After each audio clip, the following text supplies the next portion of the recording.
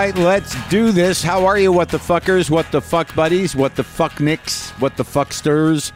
How's it going? I'm Marc Maron. This is my podcast, WTF. Welcome to it if you haven't been here before. This is going to be an interesting episode, I think. I've been doing stuff. I've been out in the world. Many of you know that I'm touring, and I've been out on the road quite a bit. And on this little leg of the journey over the last weekend, I flew into D.C., and then I drove up to Jersey in Red Bank, the Count Basie Theater. As I'm recording this, I'll be doing Philadelphia tonight. But also, as many of you know, as I fly in and I drive around for hours and hours to these shows with no opener, just me in the car, thinking about things, thinking about my life, looking to the future, looking to the past, just trying to figure out how I'm situated in this world, in my body, in my mind, in my heart, asking the big questions of myself, and also thinking about the past and thinking about the nature of memory and what do we really remember about ourselves? What does memory serve? Why do we even have it? It's malleable. I don't know if malleable is the right word, but over time it shifts, it changes. You may not remember things quite right. You may not have been at that place or been in that house or actually did the things you think you did. It's a strange thing, memory, as you get older. And certainly as I watch my father lose his, you realize that, what are you really left with? And what do you really have when it comes to memory? So this is sort of about kind of reckoning with personal history a little bit. And it turns out like it's also reckoning with a collective history because I was in D.C. And what do you do in D.C.? What do I talk about? A lot these days is where we're heading as a country and what I feel is important or not important culturally and how culture has been hijacked, which is clearly true, by nefarious forces for the most part, some just blatantly capitalistic forces, but certainly some nefarious forces when it comes to expression of history, of marginalized people's history. And I've just had sort of an interesting experience lately that's sort of expanding my mind around this stuff. I just spent a week in Tulsa working on a television show created by, written by, produced by, acted by Native Americans, which is really a first in the history of this country. And it is a true form of American expression, of human expression that has been sort of denied us by the forces that have dictated what we take in culturally. I went to D.C. I didn't know what to do. I've been going to a lot of museums of all different kinds. And I decided I would go to the National Museum of African American History and Culture, the Smithsonian. And I had a profound experience there, which one should have. But I also ended up, touching base with my college roommate, Lance Mion, who I lived with on and off. Yeah, I lived with him for 4 years, 2 in student housing and 2 after the student housing. And then there was never any sort of problem or rift between us, but I missed almost all of his life. And I would touch base with him occasionally, maybe 3 or 4 times in the last 35 years. But it's interesting what I have found in touching base with people from my past, certain people, is that there isn't that much distance between us as human beings or our experience of each other, that there's some parts of us that remain the same, it seems. And there's some things that aren't quite, that I don't remember about myself and that he may not remember. So I ended up talking to him and putting some pieces together and having that experience of wondering, who we were and how we got to where we are and just reconnecting like that. So there was sort of a personal history. And I also in New Jersey ended up spending time with the other 2 guys that Lance and I lived with for 2 years, Anthony Calabrese and Brad Stoneberg.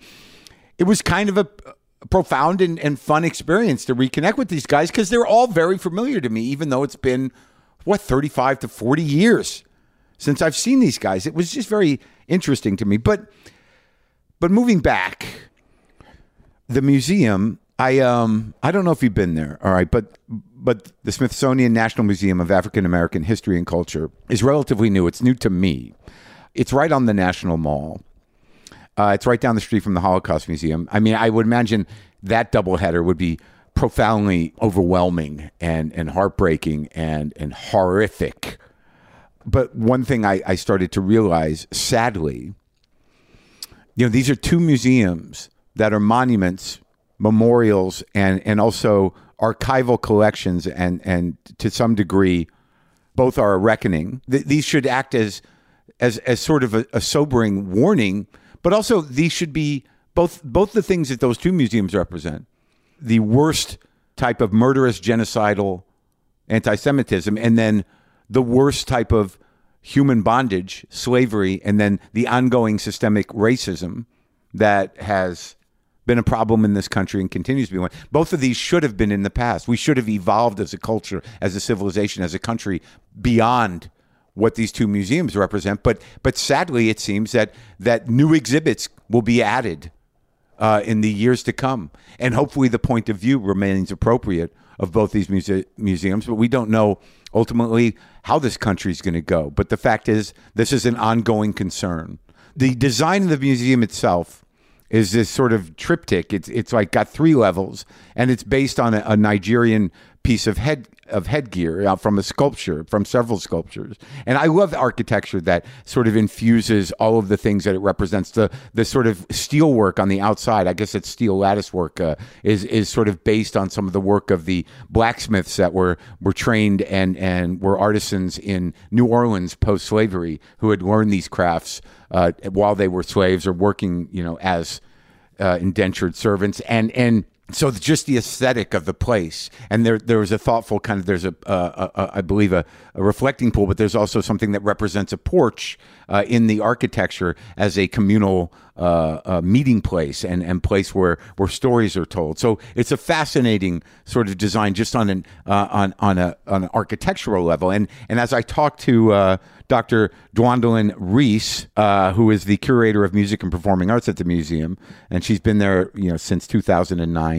That was before the physical museum wasn't even opened, which opened in 2016. But what is amazing about the reality of not only the subject matter of the museum, but that there was an effort to get this museum open for the past 100 years, a museum to represent the African-American contribution to this country. 100 years, and now it sits in proximity to the Washington Monument, the Lincoln Memorial, and the White House. And the way she kind of talked about it, and the way it sort of made sense to me, that it is in a silent conversation with all of these symbolic spaces.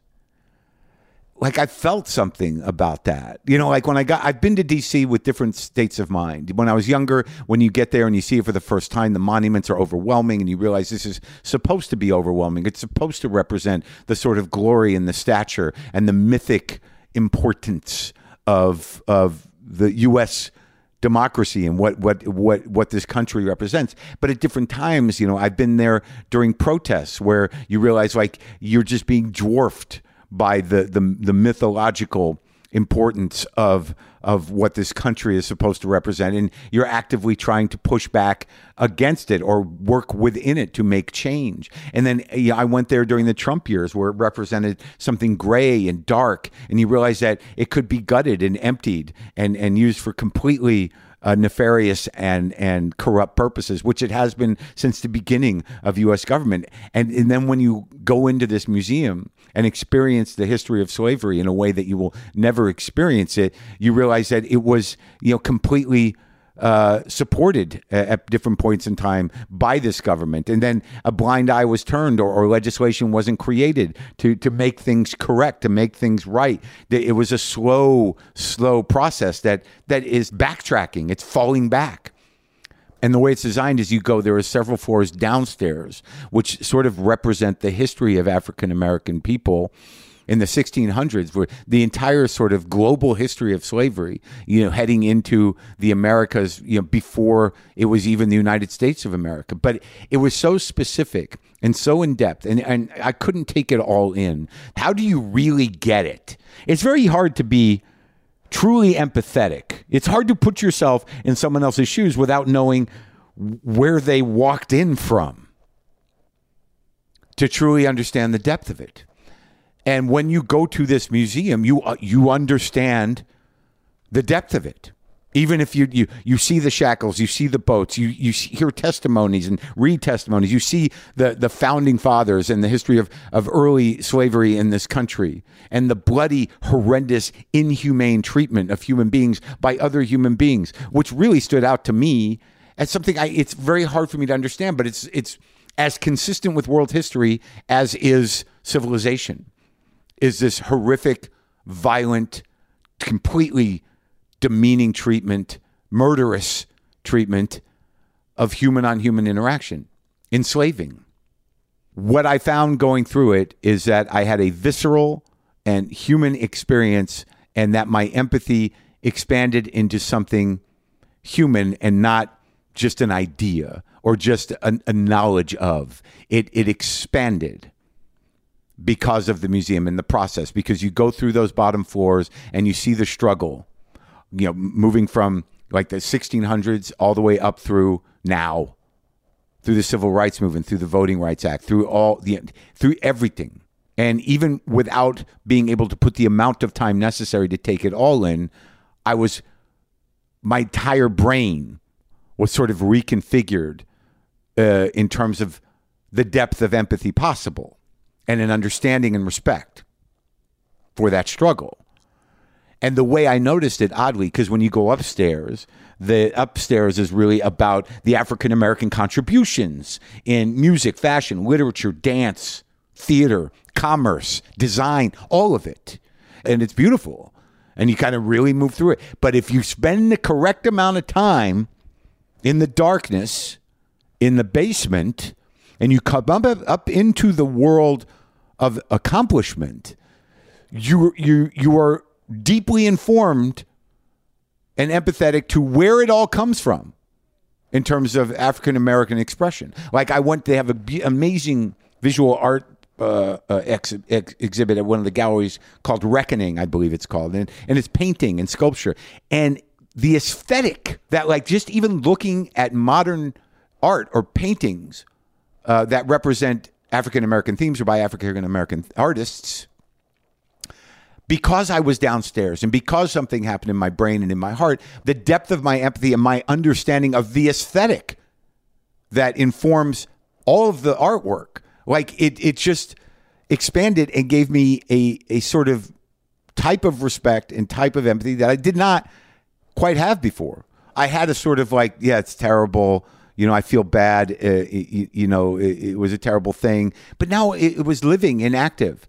And now, like, my perception of the experience of Black Americans is totally different. This is a national museum, and this functions as a museum. It is not ideological. It is a museum of history of the United States of America. And the fact that, in almost half of the states that have Republican state legislatures, that you're not going to be taught this history, it's fundamentally anti-American, but is something worse than that.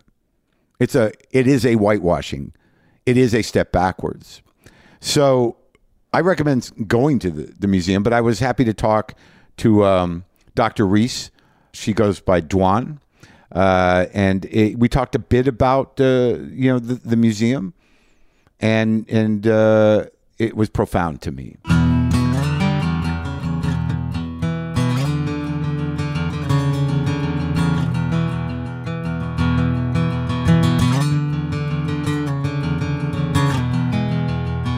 What are you finding in terms of the visitors' experience? What's been the experience watching people come in here for the past few years? It is, when we started, we ended up with the longest dwell time ever. People were staying here 5-6 hours, whole days. The typical average is maybe an hour and a half in a museum. So people are touched by the content. What really, I'll walk in the galleries from time to time. I'm really heartened by the intergenerational dialogues that go on from the younger people, from kids to young adults who didn't know a lot of this stuff and are visibly moved, to people who actually lived it, to people who never got the grasp and how they feel about this history and being witness to it in this way. It's a very powerful experience for people. Yeah. I don't think anyone walks out of there untouched in some way or another. Right. And that's heartening. Yeah. Because it's giving people a chance to deal with difficult history and difficult stories, but also to affirm that what happened to real people. That the transatlantic slave trade, we were dealing with people as commodities. That it's hard to not point out how horrific that system was. And then what you happen when you see in the other exhibits is the legacy of it that we're still grappling with today. Yeah, that was what I realized that was sort of horrifying when I was coming over here, is that, between this and some of the other monuments and even the Holocaust Museum, is that there's still an evolving history of this type of hatred and violence. Yes. That it's not finished yet. Like, this isn't behind us. This isn't a memorial no, it's very much, we'd like to say, or our new director, living history. Yeah. We're living it at the moment. And I bet there's any moment that we're dealing with right now that you could find someplace in the museum where you feel like it's history repeating itself. And also some of the stuff that I found to be, like, I don't think I ever had a full picture of, not just necessarily what slavery built or what it did to this country, but how much of skill sets and everything that they didn't, that weren't here until these people were kidnapped and brought here. I didn't know so much of that stuff, and I don't know that I know it now, but I do know that I have a much broader understanding of what happened historically. Sure. I think even in school, you're not taught that. I don't remember hardly anything. There's kind of a basic, but there's a basic, even, I was in high school in the 80s. Yeah. It's kind of a basic narrative. All these intricate stories, whether you're dealing with African Americans, Native Americans, and the different point of view. Yeah.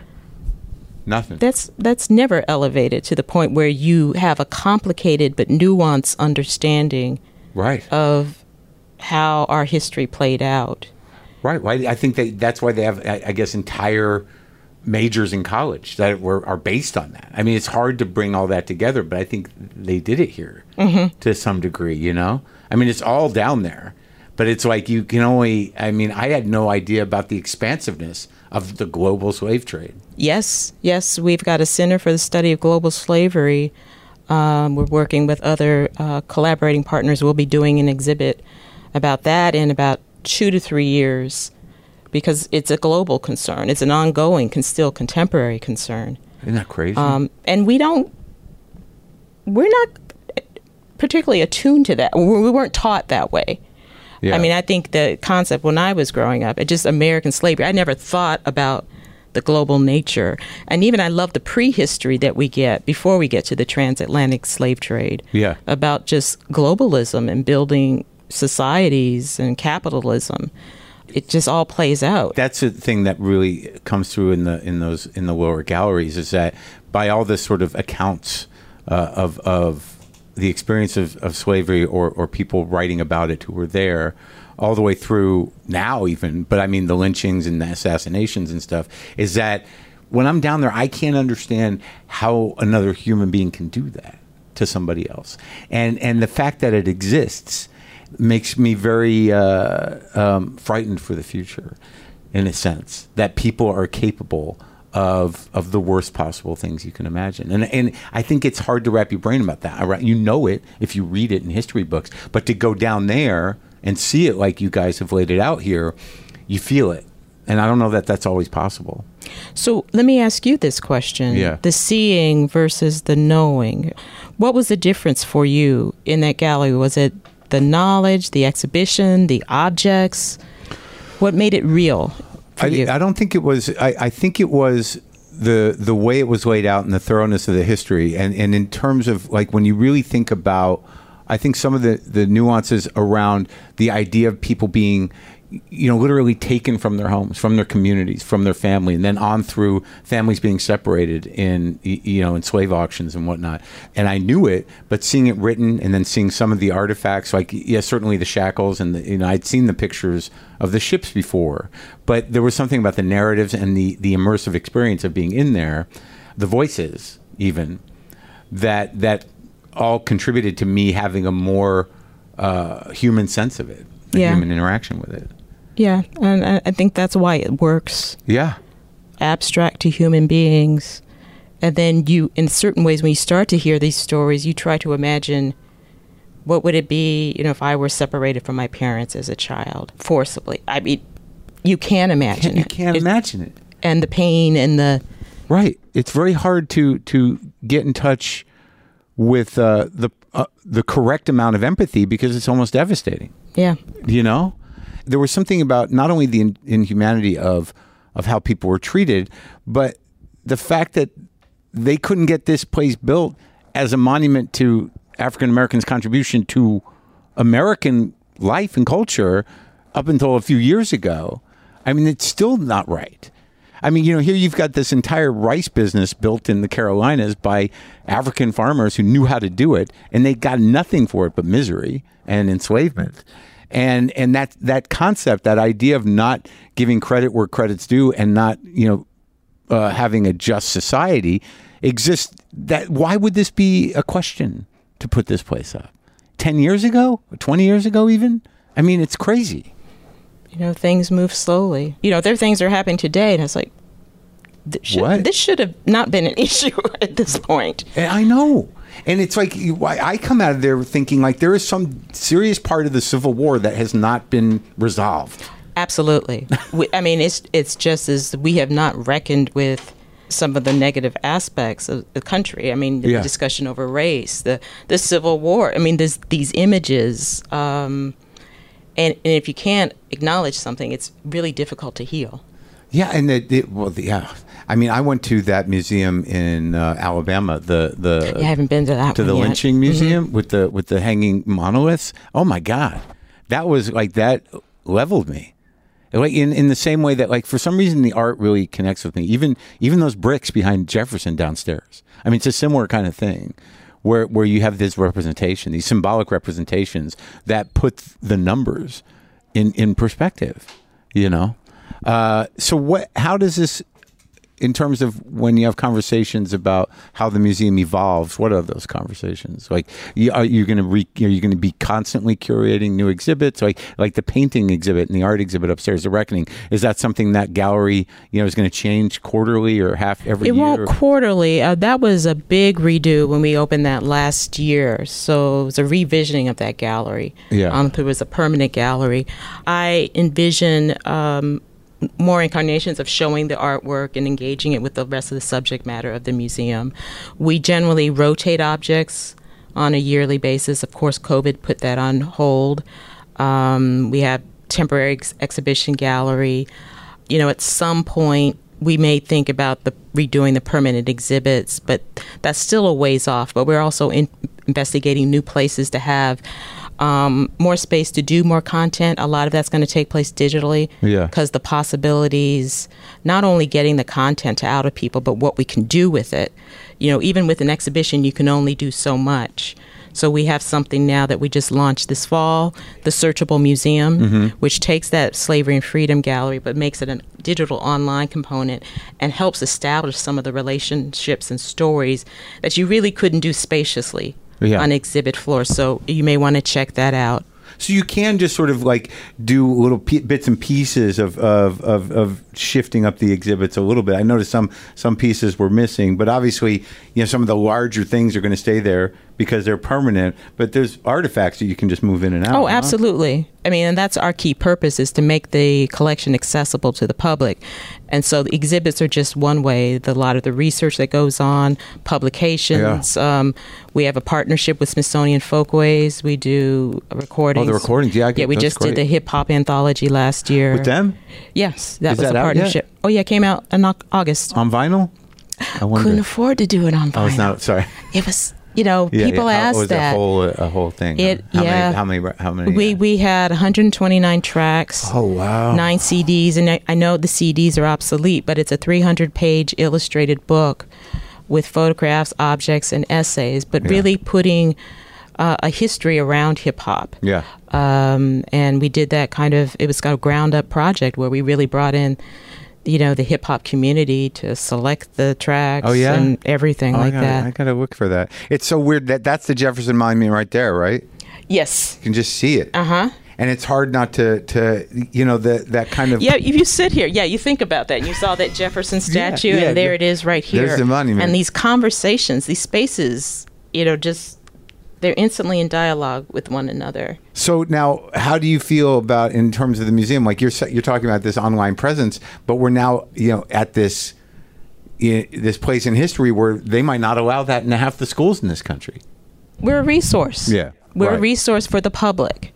Yeah. And we will keep providing this kind of content, engaging in a variety of issues, and that is part of our mission. We're the public's institution, and this is the work we do. So we will always be doing that. Right, and what separates it from a philosophical thing is that it's an archive. It's a historical museum. Yes. It's not, it doesn't have an agenda other than to educate and to represent the history of the country. Represent the history of the country from an African-American diasporic point of view. Thank you for talking to me. Sure. Thanks for visiting. And you have to come back. Well, I'm going to have to come back to finish.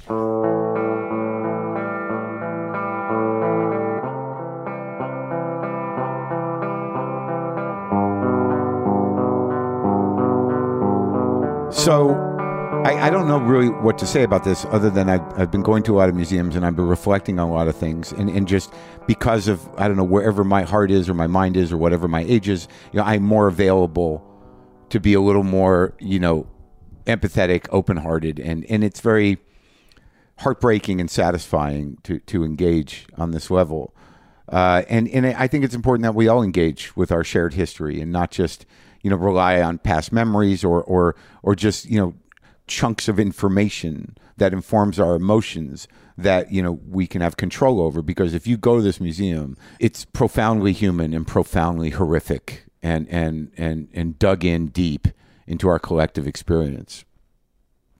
And moving on from that, it just so happened that I'm in DC and I'm kind of trying to put things together in terms of my sense of self and who I am and what did I come from. And it just seems to be it's an ongoing thing. And I'm pretty clear on who I am.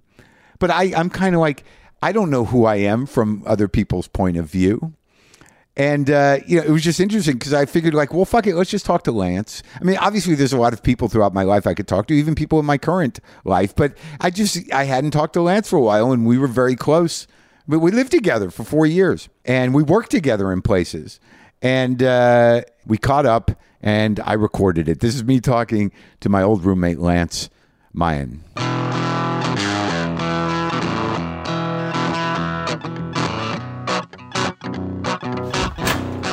Hey, buddy. How are you, man? How are you? Good to see you. I'm all right.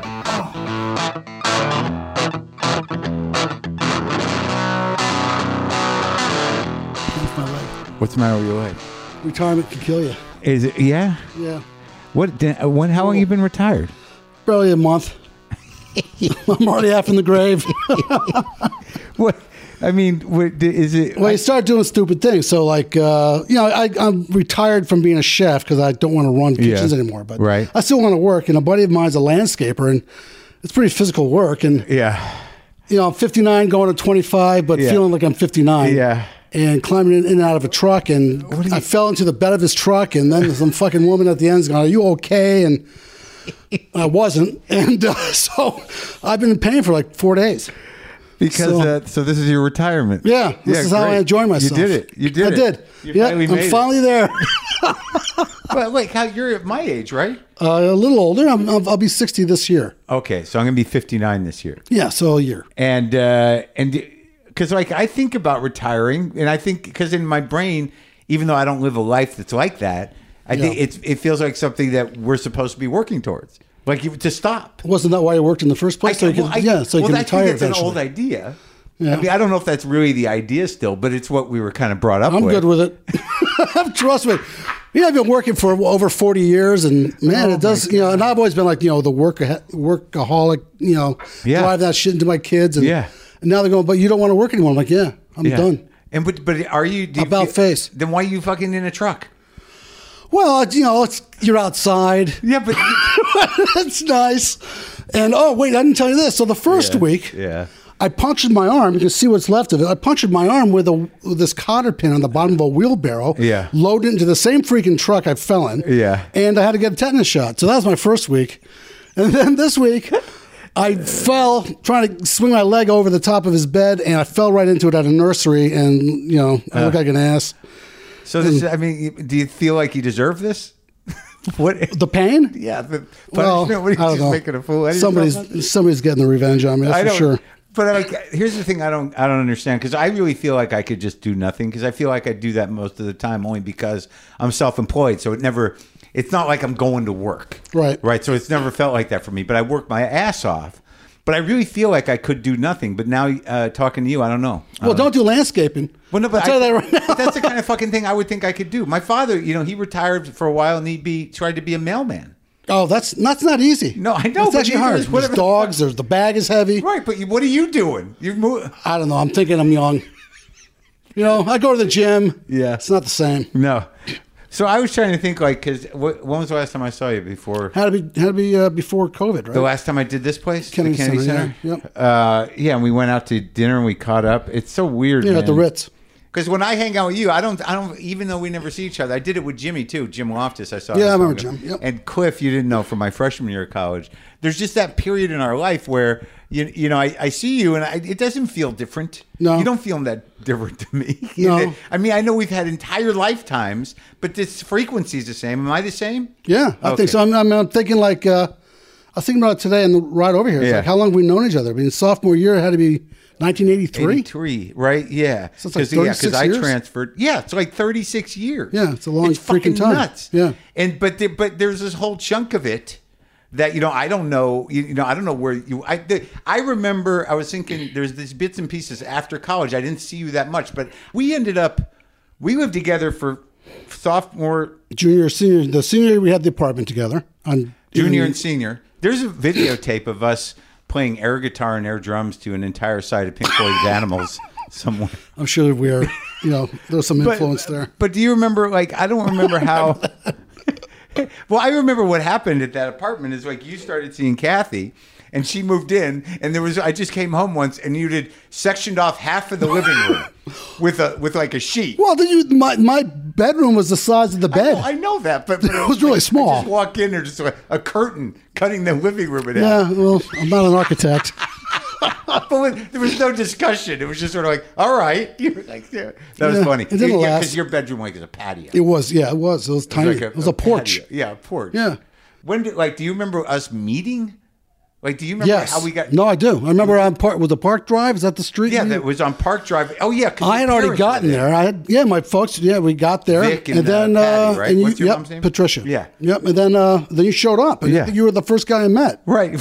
Right. There's that weird awkwardness. What kind of guy are you? What are we doing here? No, we hit it off though. I think, and I do remember this. I remember because records. It was about records. Yep, music. Yeah. And what do you remember? Do you remember going to? Remember they had an RA, right? We had an RA for the building. Right. It was a woman. Yeah, I don't know her. I don't remember her name. So she had, and I remember this is Kathy. Now my wife, but her first impression of us was we showed up at the RA meeting without everybody else from the apartment, and you and I had bathrobes on and cowboy boots. She just thought it wasn't a good look. She wasn't impressed. What were we doing? I don't know. Just being ourselves. No one else was there. We certainly didn't care what people thought. Remember we used to go down to the duck pond and take shrooms and sit in the trees. So we can talk freely now. You're not worried about your kids here? They've already heard other shit. You had to come clean? Yeah. Actually, due to your show. I know. I remember. What's the story on that? How'd that happen? A buddy of mine who listens to you regularly. I guess you mentioned it was when you had what the hell's his name? I'm sorry if it gets hot. I just didn't want Pauly Shore. Oh, Pauly Shore, you were interviewing him, and then you came up with some story. Well, it wasn't made up, but it actually happened. Oh, yeah. Where the two of us were, I think we dropped acid on Halloween, and we dressed not intentionally, but gay rockabilly. we didn't know what to dress as. We were pressured for a costume. Yeah. We wanted to go to parties, and we ended up just greasing our hair up and wearing like leather. Yeah, and then we ended up in the basement of that apartment. Well, we went to the apartment, and somebody must have pulled the fire alarm like as soon as we got there. Oh yeah. So everybody bailed, and then you and I were like, "Well, we're still in the fucking apartment. So we went down to the basement and started running around with heating ducts on our heads. Heating ducks on our heads, like laughing our asses and then off. the fire department walked in with axes and shit, and looking out, and literally said, "Take me to your leader," and we ran out laughing like idiots. But why wouldn't we? Yeah, I don't know. Yeah, there's that story. But then what happened was, getting back to my kids finding out, a buddy of mine listened to that episode and then realized you were talking about me because you mentioned my name. Yeah. And he goes, "Hey, you know Marc Maron?" I go, "Yeah, Marc and I, I've known him for years. We went to school together." And so he made a copy of the CD. He made a copy, right? And gave me a copy so I could hear it. Back before you knew how to use an iPod or anything. And then, of course, it got to some other friends of ours, which he gave a copy of it to. And my wife is going, the kids are going to find out. I said, "Nick, they were younger, right? My son was 17 at the time. Like, they don't know who Marc is. They're not going to listen. They have no idea." Yeah. Well, I was at our pool, and one of Nick's friends came up to me and he said, "Mr. Mion," my wife came up to me. She goes, "You're busted." I go, "What?" She goes, "Marc Maron." I go, "Why?" She goes, Kevin, this friend of my son's, came up to me and said, "Mrs. Mion, was Mr. Mion Marc Maron's roommate in college?" And she knew right away. Yeah. Trouble. She knew that he must have heard that episode where you and I dressed as gay rockabillys on acid. Yeah.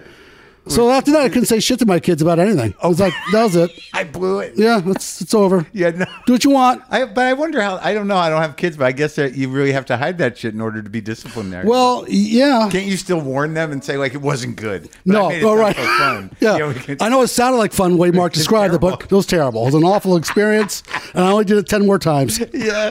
We did do it another time. It's so weird because I knew... We spend so much fucking time together, so you really do know people. I was sort of trying to figure that out, why. Because the guy, Cliff, who I was in freshman year with, I saw him a couple weeks ago.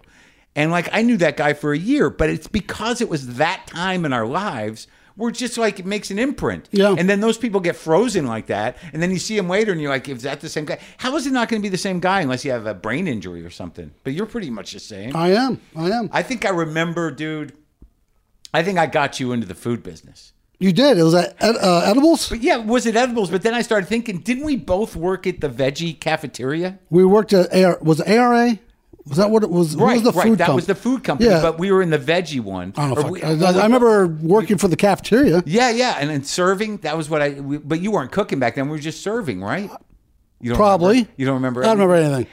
I remember there was this. I don't think I was cooking. I don't ever remember handling the spatula. I remember the black dude that was the head cook there. And I remember I was in the veggie cafeteria because I used to we were just fucking joking around. And the veggie cafeteria, we weren't veggies, but it was better food.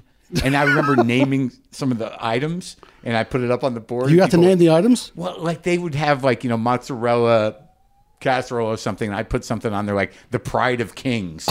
And that explains it. Yeah, and then people would come up and go, "I'll take the Pride of Kings," and I just laughed and laughed to myself. It contains mozzarella. Yeah. Do you remember you were in a musical? Yeah. And you had one. I remember you had one scene where you did a noose thing. You're like, "Yep." Like this. Yeah, some parts. Steve Brill got me into that. He did? He told me to go try out for it. For the musical. Chicago. Because he thought because you always were singing and I'm a goof. Yeah, Yeah.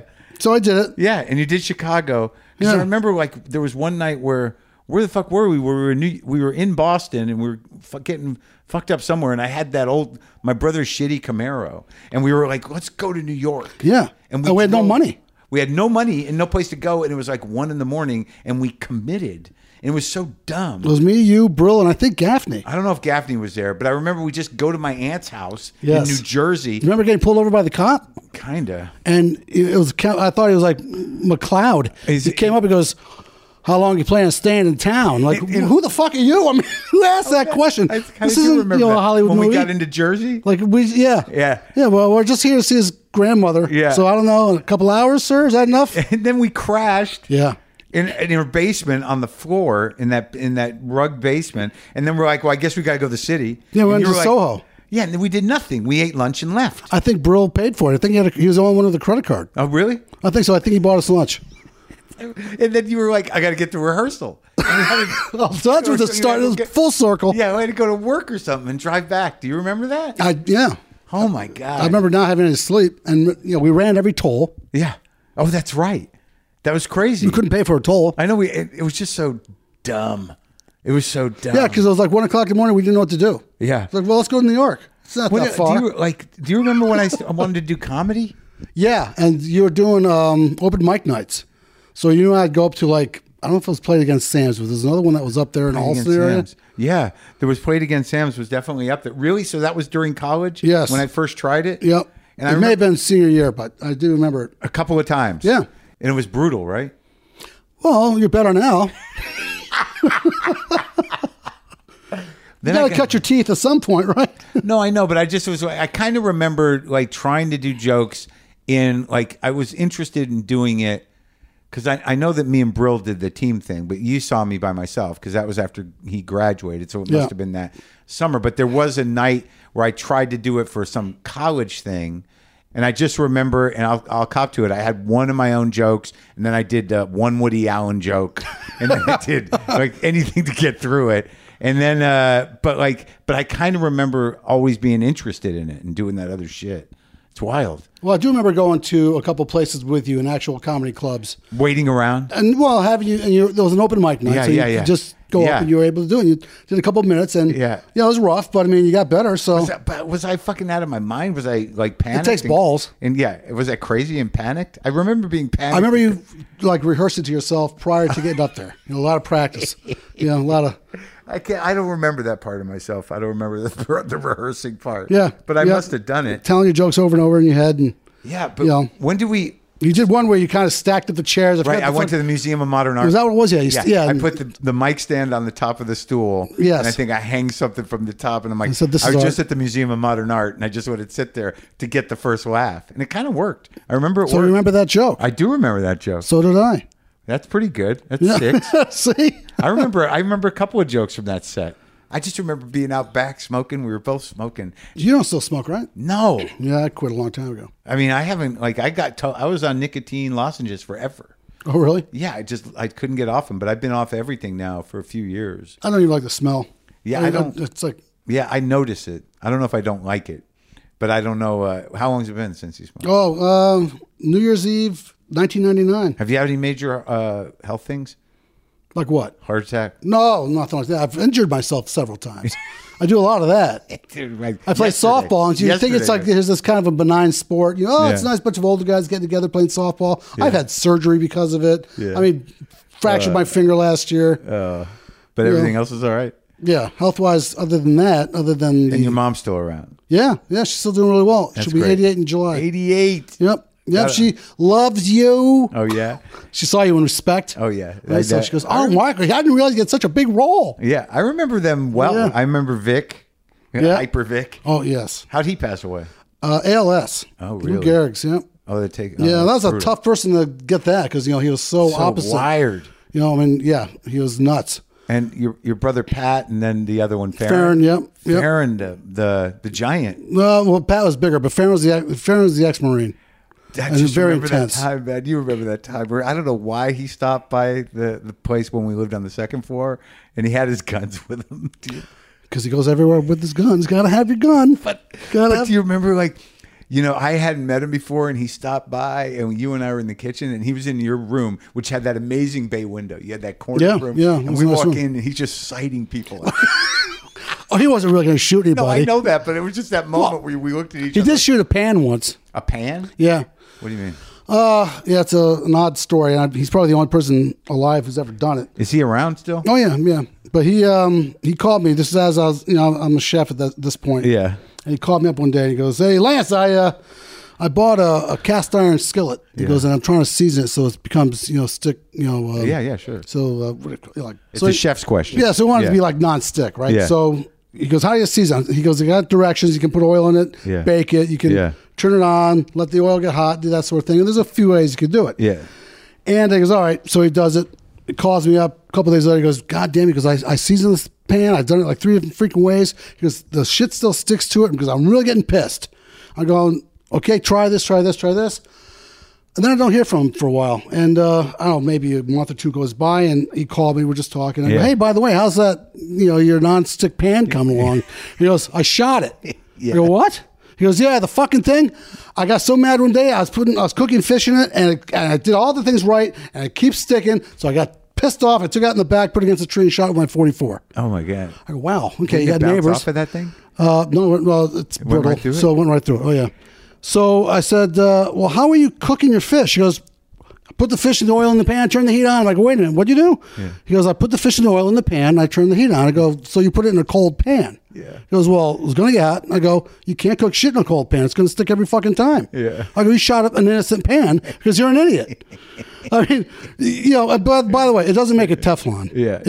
No, I know. I do the cast iron thing. Yeah. I mean, you can't expect it to be be a nonstick and he pan. Truly bought it and believed really that's what it was going to become. It was going to be just like a Teflon pan. And so that pan got What'd that guy end up doing with his wife, Farron? He went to work with my father and brother. Oh, they took over the company. Do they still got it? They sold it 2 years ago. Oh, yeah? So they're both retired? Yep, 2 or 3 years ago. Yep. They're older than me. Yeah. So, yeah. And everyone's got kids? Yeah, 2, and 2. Wow. Yep. So let's catch up with that. So after college, I went directly home, and then you didn't go immediately to culinary school. I remember took a while. 10 years. 10 years before you did? I was 31. Where were you working? I was a photographer for a minute in Boston. That's right. Yeah. What were you taking pictures of? Grip and grin stuff. It was, I remember we had to do the Boston Marathon. Oh, so and the owner of this guy he was a dick. You're like a stringer? I guess. Is that what you call it? So, I mean, we had different assignments. But we had our jackets, for the marathon and shit like that. It was cool collateral. And I remember that year. So this guy, Marc, who was the owner, we weren't in the places he wanted us to be yet. And then he literally told the marshal or whoever of the marathon, he goes, you gotta hold the marathon from starting. And the guy's like, who the fuck are you? We're going to stop the Boston Marathon so you can get your photographers in place? He goes, no, you get you guys in place. We're going to go without you. Yeah. So this guy had balls. I mean, he just he thought he could actually dictate how the Boston Marathon was to be run. The marathon. And they didn't listen to him, of course. So you're a photographer and that craps out? Well, I ended up, sort of. So I was doing stock photography, but it takes too much work. Yeah. So I sold some stuff. I got, I was in some magazines. And I ended up going part-time at a camera store. Yeah. And then they're like, well, after a few Boston? months. Yeah. Underground Cameras in Cambridge Square. Yeah. And after a few months, they said, do you want to just go full-time? I'm like, yeah, all right, I'm not doing anything else. So I did. And then they asked me if I wanted to be a manager, and then I was doing that for 8 years. And that's what managed a camera store? Yeah, for a while. I have no fucking idea. Oh, yeah. I don't know what the fuck. Well, where was I? See, it's so weird that we have these very specific college memories, but then there's all this huge swath of time where we didn't talk to each other at all. I had no idea you're managing a fucking camera store. Then it was Ritz Camera bought them out, and then I worked for Ritz, and then now they're defunct. They went out of business. Yeah, because I remember staying at that apartment in the North End, and you were trying to make aspic. You were in cooking school, and you were sitting there trying. No, I couldn't have been at the North End. You sure? I wasn't in culinary school until I was here. Really? Yeah. Were you trying to be a cook? Then, because I always did stuff. I mean, was I trying to make an aspic, really? Yeah, that's sort of what I remember. I had gelatin and stock. Yeah. I remember you were working on it. I must have gotten that. I was probably doing some recipe. I was going to make some shit. Yeah. I don't know. I remember making a really bad, some kind of pie with dried thyme, and it was supposed to be fresh thyme. Yeah. So it didn't work out. It was fucking horrible. My parents are coming over. I made this thing. I was like, you guys can't eat this. Oh, my God. So luckily we lived in the North End. There are a lot of restaurants. There were good restaurants. Yeah. So you didn't, when did you move here and why? To D.C.? I moved down here. We moved down here because I got transferred. For the camera store? Yeah, to take on one of the bigger stores down here. Really? Yeah.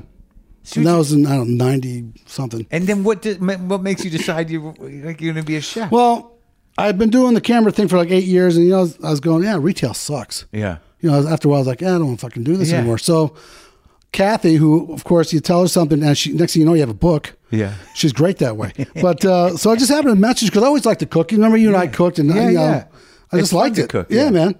And I still cook all the fucking time. I just said, I said to her, I said, you know what? I don't know. I think I might want to go back to culinary school. Oh, I know what it was. We went on vacation with my brother Farron and his wife. Yeah. And we went to St. Martin's on one of these fucking islands. Yeah. And, we're out on the beach. It's a great restaurant. It just looked very cool. I was like, man, I really think I want to go back to culinary school and open up some freaking Caribbean restaurant somewhere on the beach. Caribbean That was restaurant. I don't know. The big dream. Yeah, it was. Beach restaurant. And a beach restaurant. Yeah, so that was my, what got me Your thinking about white it. moment? Yes. Yeah. And, it took a while, but then we were back in down here, and I just happened to say to her, I was like, I think I want to go to culinary school. Yeah. So like I said, sure enough, there's a book, and we're looking through shit, and there was a good French school, very close. Yeah.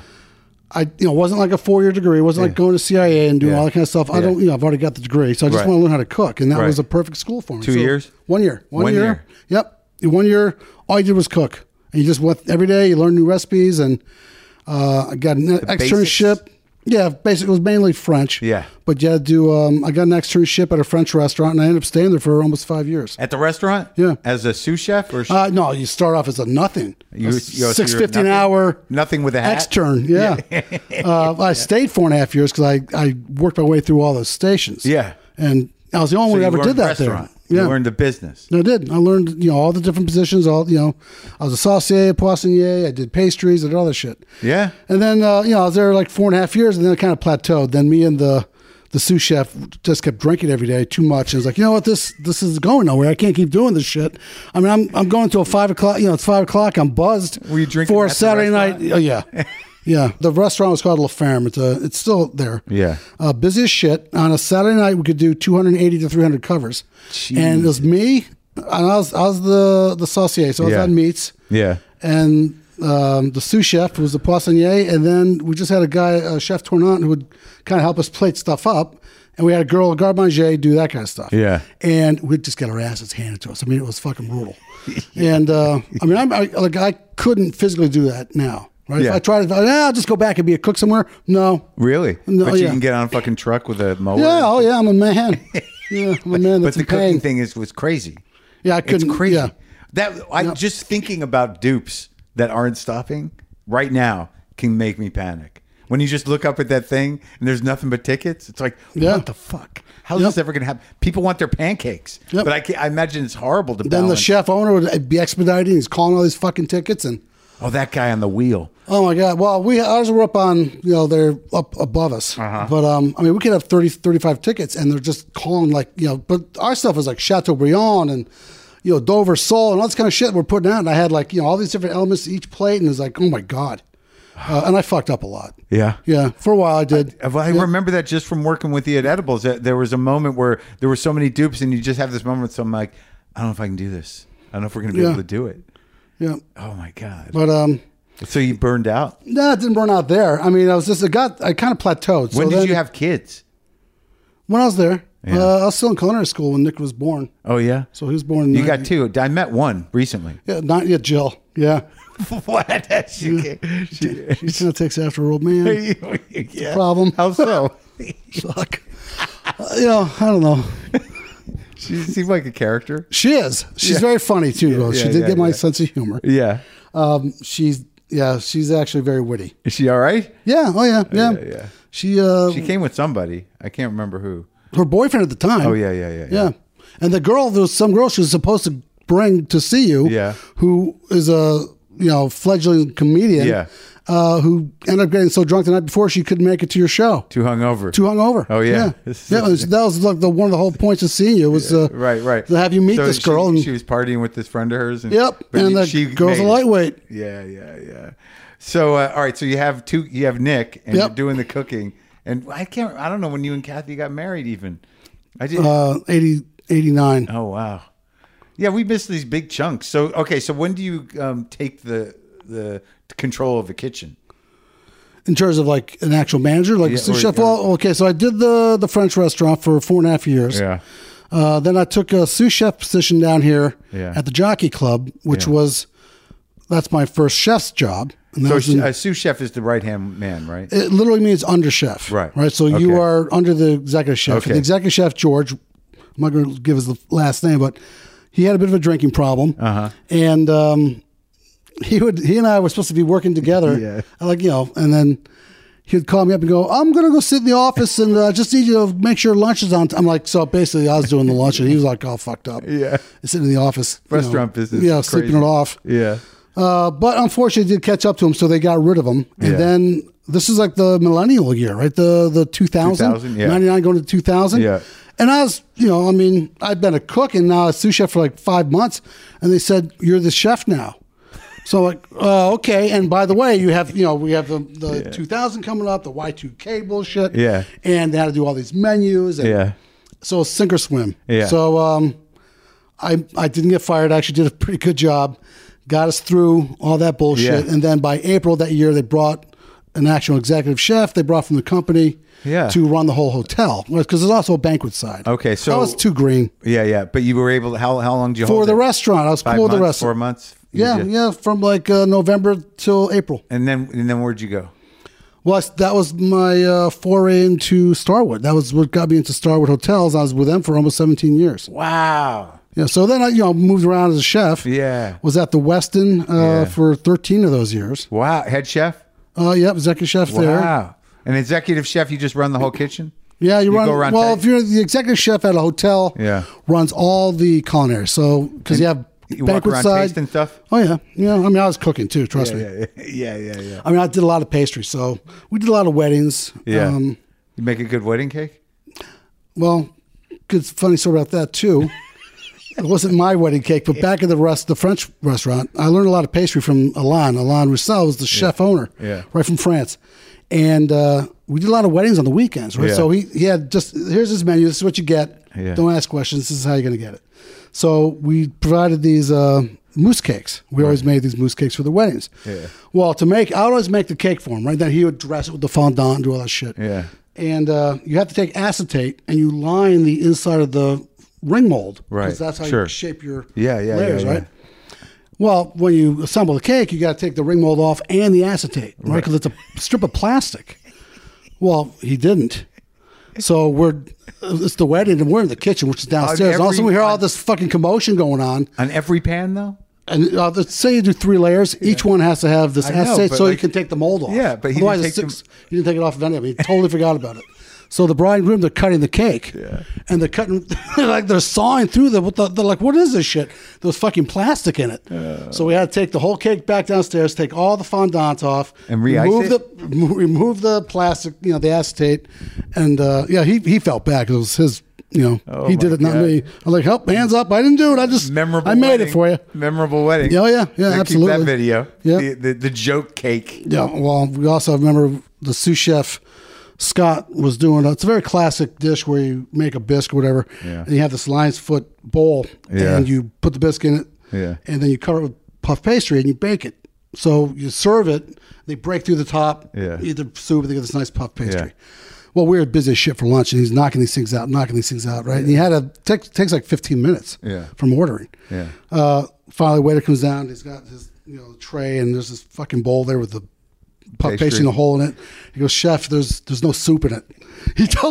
He baked the puff but didn't put soup in the bowl. It's like, surprise, nothing's coming out of this cake. I mean, the poor customer. But I think the customer, so he got all mad at himself. But I was laughing because it was kind of funny at the time. But you never thought, like, I'm going to open a restaurant? I've always thought about that. Never did it. Yeah. Because another guy went to culinary school who's quite successful, opening a restaurant, and I don't know, what am I, 59 now? So this has got to be over 10 years ago. Yeah.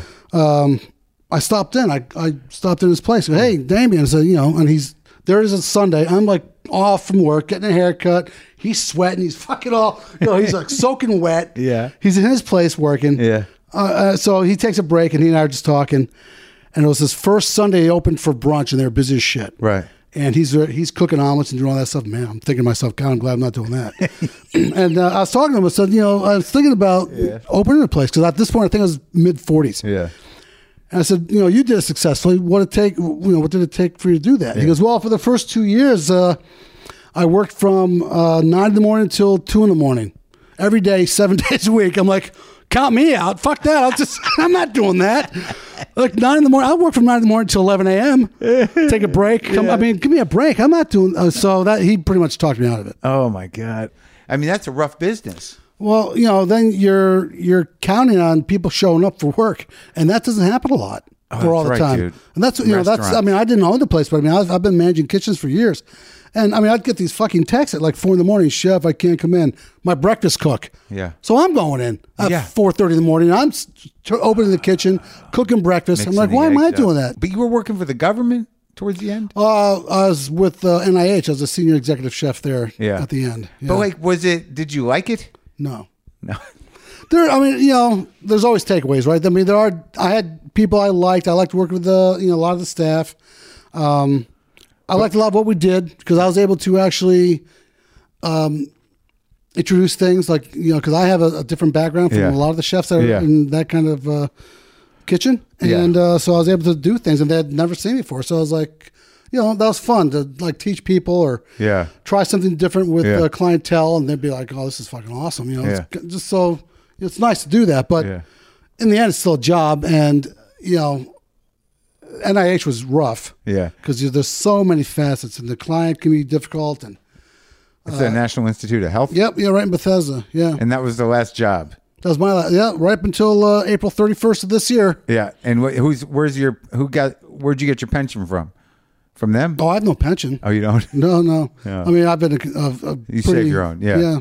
Savvy investor. So, but the government, you didn't work for them long enough to have. No, and it wasn't. I didn't work for the government. I was a contractor. Oh, as a contractor. Right. So we were a private company. Wow. And now you're doing landscaping. Yep. That's great. Yep. Well, wait. Now, how old is your son? 20. God, he's gonna be what? 27. And he's married? No. Oh. No. Oh.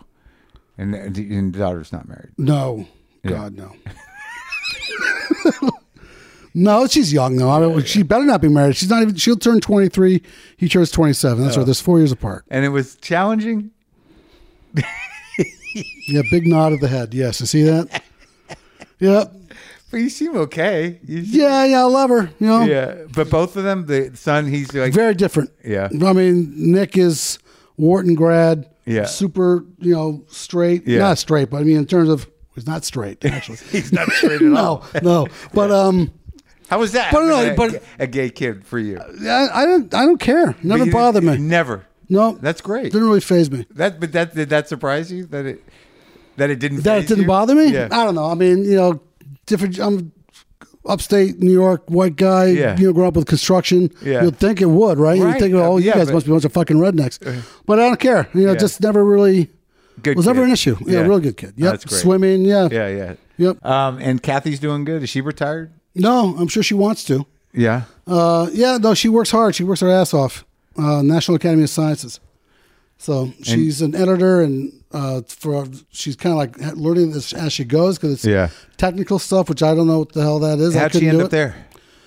It was a part-time gig. She's been trying to do, juggle the kids for all these years and find jobs that kind of suited the balance. Because clearly I couldn't. Yeah. So she had to, unfortunately, and she did, but she sacrificed a lot. Yeah. And she was working 2 jobs for freaking ever. Yeah. And just killing herself. So she left the one this year. Yeah. Yep. And now she took this one full time, but it's still a lot of work. Wow. Yeah. Well, she's not jumping into trucks and taking out her hip, but as she looks stressed. And you don't have to do that. I guess not. But it's an option. Do you still play softball with the Fugazi guy? Yeah. Ian. Yeah. A bunch of all these old rockers. The punk rockers from the DC scene. Ian Fugazi, and then Mike Russell, who's with Shudder to Think. Yeah. And Kim Coletta was the Jawbox, and she's actually still recording. They're doing something now. She's in the studio doing something. Yeah, I wish I can't remember. Like, there's some things I don't remember about me. People like duration of time. Well, yeah, because I remember I lived in Somerville at Dave Cross's, like at Bill Wilson's place when I came back. But I would sleep in Dave's bed when he was at his girlfriend's, and I'd sleep on the couch. But I don't know how long that went on for. So out of all the places you've lived at, what place do you have the most endearment to? Well, it's weird as time goes on. Like I just was in Boston, and I never go there. But I remember it because I have separate sets of memories from Boston. I have the memories of us in college and shortly after college. Then I have the horrible memories of going back there to start doing comedy and doing those rooms and, doing coke and doing all that whole bit of, and I'm like, it's traumatized. Yeah. When I go back there, I'm like, oh God, this is where it happened.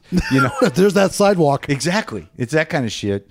But it's a weird city. And San Francisco, like, I was kind of buzzed a lot, and it sort of is surreal. I would say that New York, I was probably the best time. Yeah? Yeah, once I kind of got grounded there and did all the stuff I did. I had a place out in Astoria with that woman who I married, and then I fucked that marriage up, and then... Oh, yeah. And then 9/11 happened. Yeah. So how many times have you been married? Twice, no kids. I do joke about that. It takes a special kind of asshole. Yeah, of course. To have 2 wives and no kids. Yeah, well. I've brought that joke back several times. Yeah, I'm sure. It's so good. It's so relevant. Yeah, I mean, but yeah, I think New York and LA's been good. I love my house in LA, but everything's going to burn. Everything's going to burn. It's going to burn? Yeah. It's fire season. It is. There's no water and it's burning. It's like you just sort of brutal. wait. But I love the fucking house. Would you like where you live here? Yeah, I mean, we have a great location because it's very close to downtown DC. Yeah, 10 miles, but everything is accessible. Yeah, is it a house or a condo? It's a house. Yeah, yeah, yep. And all the pricing went sky high. So you're good. Oh fuck yeah. That's nice to know. Yeah, I mean I'm like I said, I've always been cheap. Yeah, definitely didn't live beyond it. Oh hell yeah, yep. You're always kind of proud of it. Oh, absolutely. Yeah. Yeah. But so we ended up buying. We've been in the house for as long as Nick is old. Oh wow. So we moved in when he was like 3 weeks old. And you didn't take out money against it? No. Oh no. We ended up building on the back, extending the kitchen, knocking some walls out, that kind of shit. So we've done some work to it, but it's good. Yeah, I mean, it's nice to have. We've been there for 27 years, and is it paid off? Oh yeah. Almost. I got like some left, not a lot, but I mean. At the time, so we live in Silver Spring. Yeah. And downtown Silver Spring back then was look a fucking war zone. Yeah. Buildings boarded up. Yeah. Restaurants, everything's closed. Yeah. It was a dump. Oh yeah. So it depressed the area. Well, so we got a good deal on a house, right? Because we didn't have any money. I was making $6.50 an hour at that French restaurant. Yeah. Like not making shit. Yeah. And we needed a house, so we've got a house for a very good price. And within a few years. They started redeveloping downtown. Yeah. Now it looks like fucking Bethesda. Yeah. Now it's gone crazy. Yeah. So, of course, all the values have just gone. Like, oh, wow. Like San Francisco, right? It's like. Yeah. Well, not anymore. San Francisco took a big hit during COVID. Oh, did? Yeah, because all that tech money, everyone realized they didn't have to go to work. That's so true. everything that was holding that city together got pulled out from under it. And it's a little scary. It's a little weird. LA's okay. It's very spread out. It's hard not to figure, but San Francisco, I don't know. LA, my house is, it goes up. It all goes up. I was looking in New Mexico. I was going to go get a place in New Mexico, but that's on fire. So like, go to Taos. Was it nice up there? You showed me pictures. It's beautiful, but it's on fire. Like everything. Even that area? Fire. Well, I don't know what's on fire, but a lot of New Mexico is on fire, and I just want to go someplace where there's no fire. Desert. Well, I was just in Tulsa, and it's sort of like I got to decide what do I want: fire and drought, or tornadoes and winter. I mean, what's Tulsa? Tulsa. Why would you want to go there? I was just there. I did a TV show. Well, there's all these little cities. Like I was just in Pittsburgh too. A lot of younger people are sort of coming back and building kind of creative communities and like kind of breathing life back into these cities. That's kind of cool. Well, it is kind of cool. I mean, Pittsburgh, I was surprised. It's fucking beautiful, that city. Have you been to Pittsburgh? No. It's beautiful. And Tulsa, I wouldn't say it's beautiful, but it's its own thing. But like, all these little things are happening. But like, I was just in Cleveland too, and I went to one restaurant. I'm like, oh my God, Cleveland's amazing. But Cleveland can be. I've always, I think that always got a bad rap. Cleveland? Because of, the river be on fire, that sort of thing. But I mean, still, it's a nice enough. I'm sure they have nice parts in Cleveland that are freaking cool. I was just in Detroit. Yeah, right? Everything, those were once glorious cities. So the infrastructure is still there. There's just nobody living in it. Yeah. And it's a little, but yeah, I don't know, man. I don't know. I can't wait till like all these red states that are just these fucking insane red states. Like eventually all the rich people on the West Coast, it's going to be unlivable. So unless they put up borders, they're all going to move there. It's going to change the dynamic of all the states. No one's going to want to go to California. They're all going to get the fuck out, right? Oh, it's a little scary, dude. But look, It was good talking. I'm just going to have to fall in the ocean just to put out the fire. I know, exactly. I don't, like, you just look at that ocean, it's sort of like, can't you make that water work for us? San Andreas Fault needs to go now. Yeah. Yeah, just knock it off. Yeah. I don't know what's going to happen, man. It does get a little weird. But I'm glad we're both healthy. And it's good talking to you. Yeah, absolutely. Cool.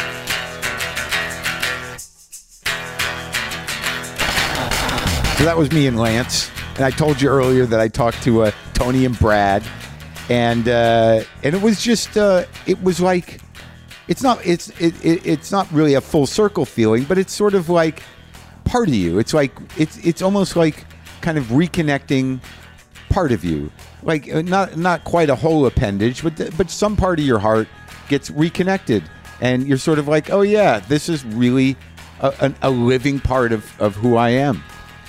And I think that not unlike my experience with museums, and not unlike these things, the reason you engage or redefine or check your memories or activate your sense of history is that it is a part of all of us, and it certainly on the American level, on the global level, and on a personal level. I mean, you have to seek to find a place in what in how you fit into your own humanity and to the global humanity, and to where your heart's at. Sadly, a lot of times, conscience, empathy, doing the right thing are choices you have to make.